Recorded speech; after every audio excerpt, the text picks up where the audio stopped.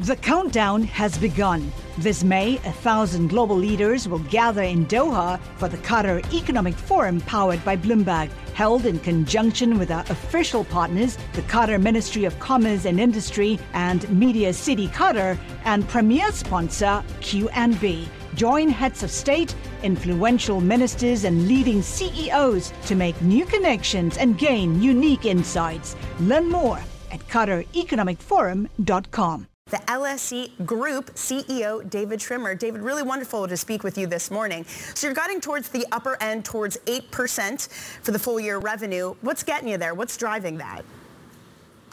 Well, we've just had another strong set of results from LSEG and top line growth just under 8% for the first half. And it's been really broad-based growth. Our data and analytics business, 7.6% revenue growth.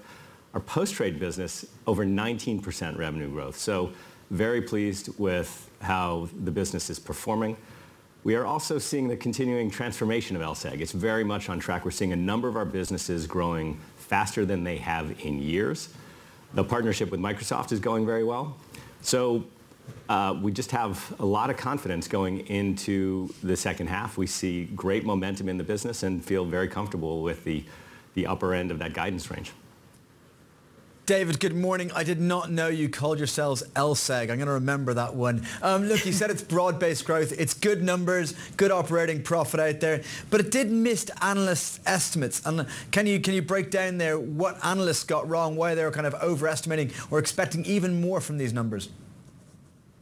I think top-line growth, we have probably beaten estimates a bit. In terms of EPS, that might be a little bit off, but that's largely given the higher tax rate. So overall, the business is performing extremely well, and our strategy is working. This is a business that is very well positioned for the era that we are in now, which is an era of technological driven change. So lots of things going right in this business, and we're feeling very good about it. Yeah, and look, you know, we can see a lot of this coming through from data and analytics in subscriptions. But David, when it comes to the IPO market, when do you expect it to come back? Obviously, we've seen a pretty subdued IPO market around the world. And given what's been going on with war in Europe, with concerns about recession, with uncertainty about interest rates, frankly, that's not very surprising. We are seeing a healthy pipeline building up. The IPO market, it closes, it opens. You know, it's been cyclical pretty much forever. So I expect to see it opening up. Hard to tell exactly when, but we're starting to see some green shoots now. We've seen some successful offerings already a little more recently. So we'll see what happens in the second half, and optimistic about it coming back strong and healthy. I love your optimism. It's good to have a bit of optimism, especially when it comes to the UK. It's not in abundance out there. A lot of your group's earnings come from clearing interest rate swaps. Now, is there a risk that that clearing moves to the US when the EU stops recognising London Clearing House's London operations?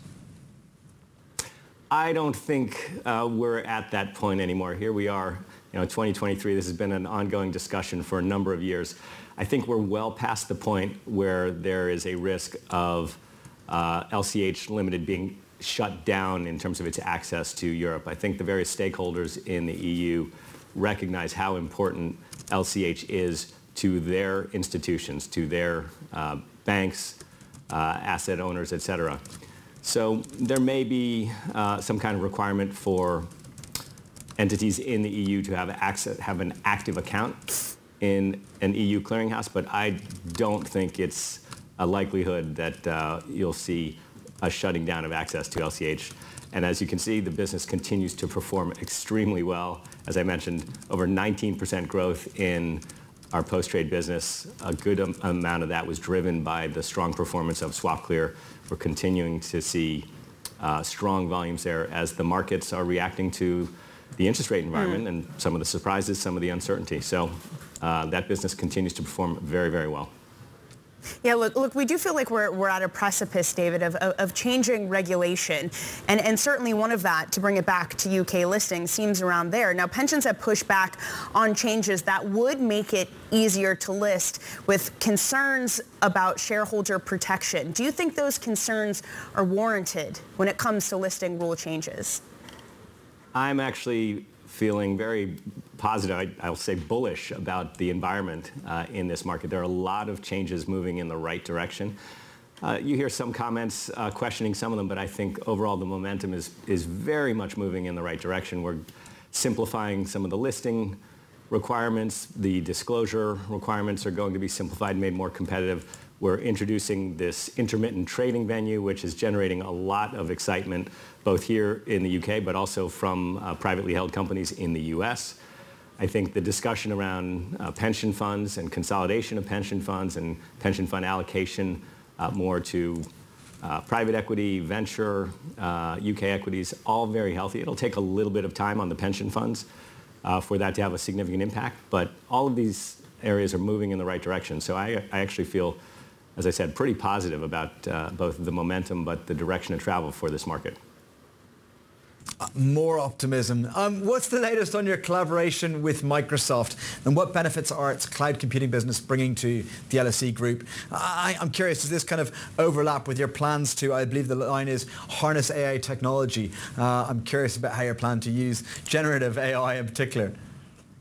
So a lot going on in our partnership with Microsoft. We announced this December of last year and have been actively working together. We have hundreds of people around the world working together, building product, coding, and we expect to roll out a number of new products in 2024.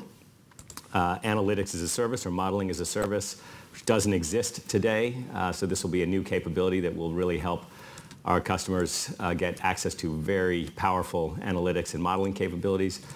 You touched on generative AI. There's a lot going on in this space. We are working with our customers to provide our data to them in a mode that allows them to take advantage of the large language model technology that's now available.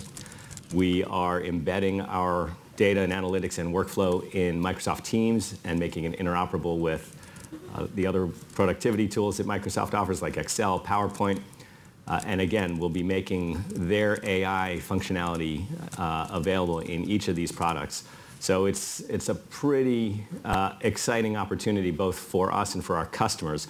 Another thing I should mention on this, when we announced the partnership, a number of our customers reached out to us asking how they could get involved because they were so interested in what we're doing. So we've formed a design partnership group with a number of our big customers, and they're working with us on the design and will be working with us on beta testing, et cetera.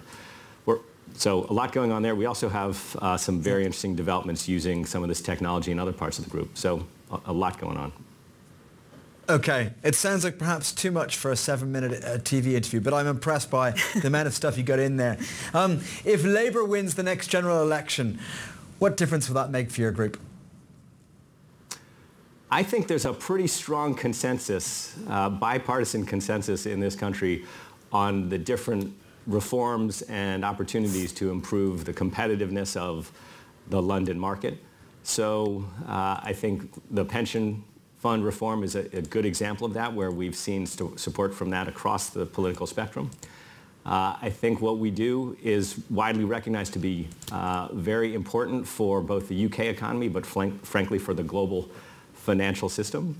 And so we work with different governments all over the world, regulators all over the world. It's part of what it is to be systemic market infrastructure.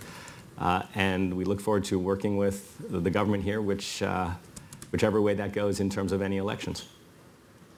Hey, David, the word is at the moment that you're looking for a new office, which is sad for us here at Bloomberg because you're basically down the street for us. How's that hunt going? Have you found a new spot yet, or are you still looking? So our business, as you can see, our business continues to grow and continues to do very well. So we are in that light. We're just evaluating what the options are for us in the City of London. And nothing to report on at this point, but just evaluating our options. Okay, so you'll still be in the city, David, so you won't be too far. Good to hear. David Schwimmer there, LSE Group CEO. Yeah, sorry, David? If we move, we would not be going far.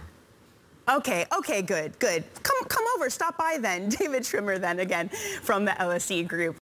Collaborate for a greener future at the Bloomberg Green Festival, a groundbreaking celebration of the thinkers, doers, and innovators leading the way. From design and culture to technology, science, and entertainment. Hear from inspirational speakers and immerse yourself in climate solutions. July 10th through 13th in Seattle. Title sponsor, Amazon. Official airline, Alaska Airlines. Get 20% off using promo code radio20 at BloombergLive.com/Green Festival.